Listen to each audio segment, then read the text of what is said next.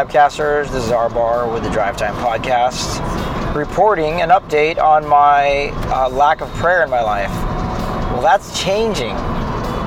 It's totally changing. So just the other night, I was minding my own business, as I always do, right?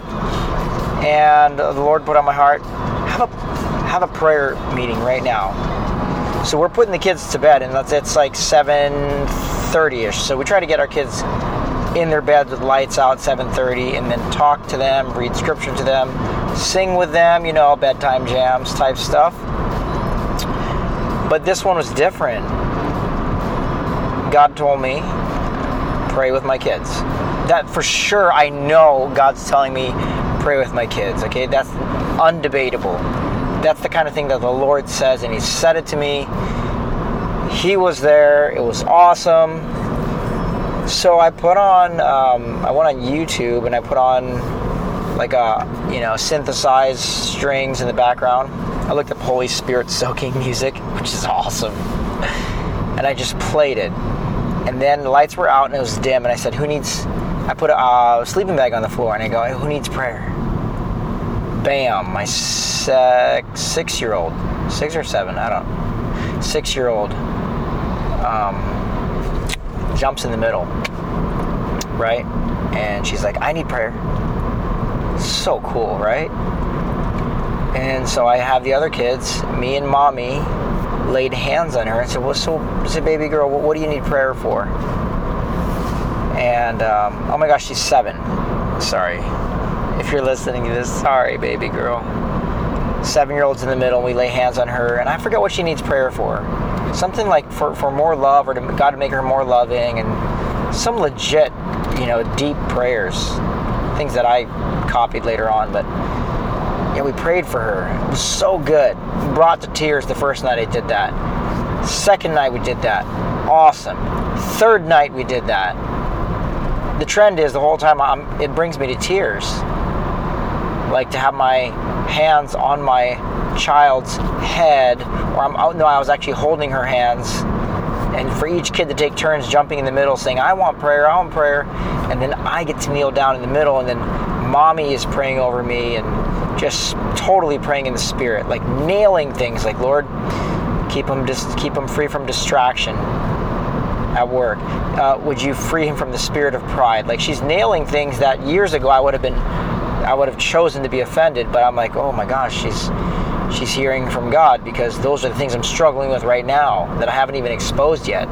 Like pride, thinking I'm better than somebody, being just not using time wisely, right? Procrastination. I'm an ENFP, so I get distracted.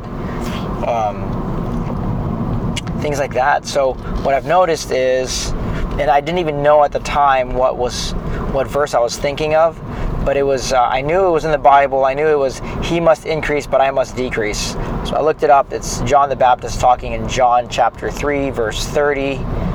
And I realized, it clicked in my head, that is exactly what's going on in my house. God is increasing, and then I am decreasing. And I love this trend, and I'm looking forward to the day when it's just all Him. No more anger, no more snapping, no more shaming of children, no more thinking I'm better than my wife or my neighbors or my whatever. Like, God completely takes over my mind, and it's just a no-brainer. It's like, oh, what orphans need to eat? Oh, yeah, that's taken care of. Oh, what kid wants to go on a mission? Yeah, you're fully supported. Oh, yeah, we're not going to go out to eat on this night because we're supporting, putting in, air conditioner in Joe's house, whatever. And my money's not going to matter to me, nothing, right? Car's not going to matter, nothing's going to matter to me more that doesn't matter most. That's the trajectory that God has me on, and He's doing this through my family, He's doing this through my friends, He's doing this through the communities that He has me in, and it's a wonderful thing. So I encourage you, everybody, Fabcasters, jump into community where you're surrounded with people speaking truth to you, living truth, loving you because they know you, and because they know you, they love you anyways. It's just all good. So I'm just grateful that prayer is on the rise in my house. The greatest thing ever. Greatest thing ever. Like praying over my wife. I laid hands on her this morning. She laid hands on me. We jump into it now. Whereas before I'd be like, this is kind of weird. And we've never done this in our relationship. 7 years of marriage, I've never done this. Now it's just like, bam. It's our go-to. It's our go-to. So it's what God wants us to do. It's where God has us. Do it, Fabcasters. If this is your conviction, and I know it is, pray with your spouse today. Pray with your spouse today. Oh, speaking of, she's texting me. All right. Peace out. Gotta go.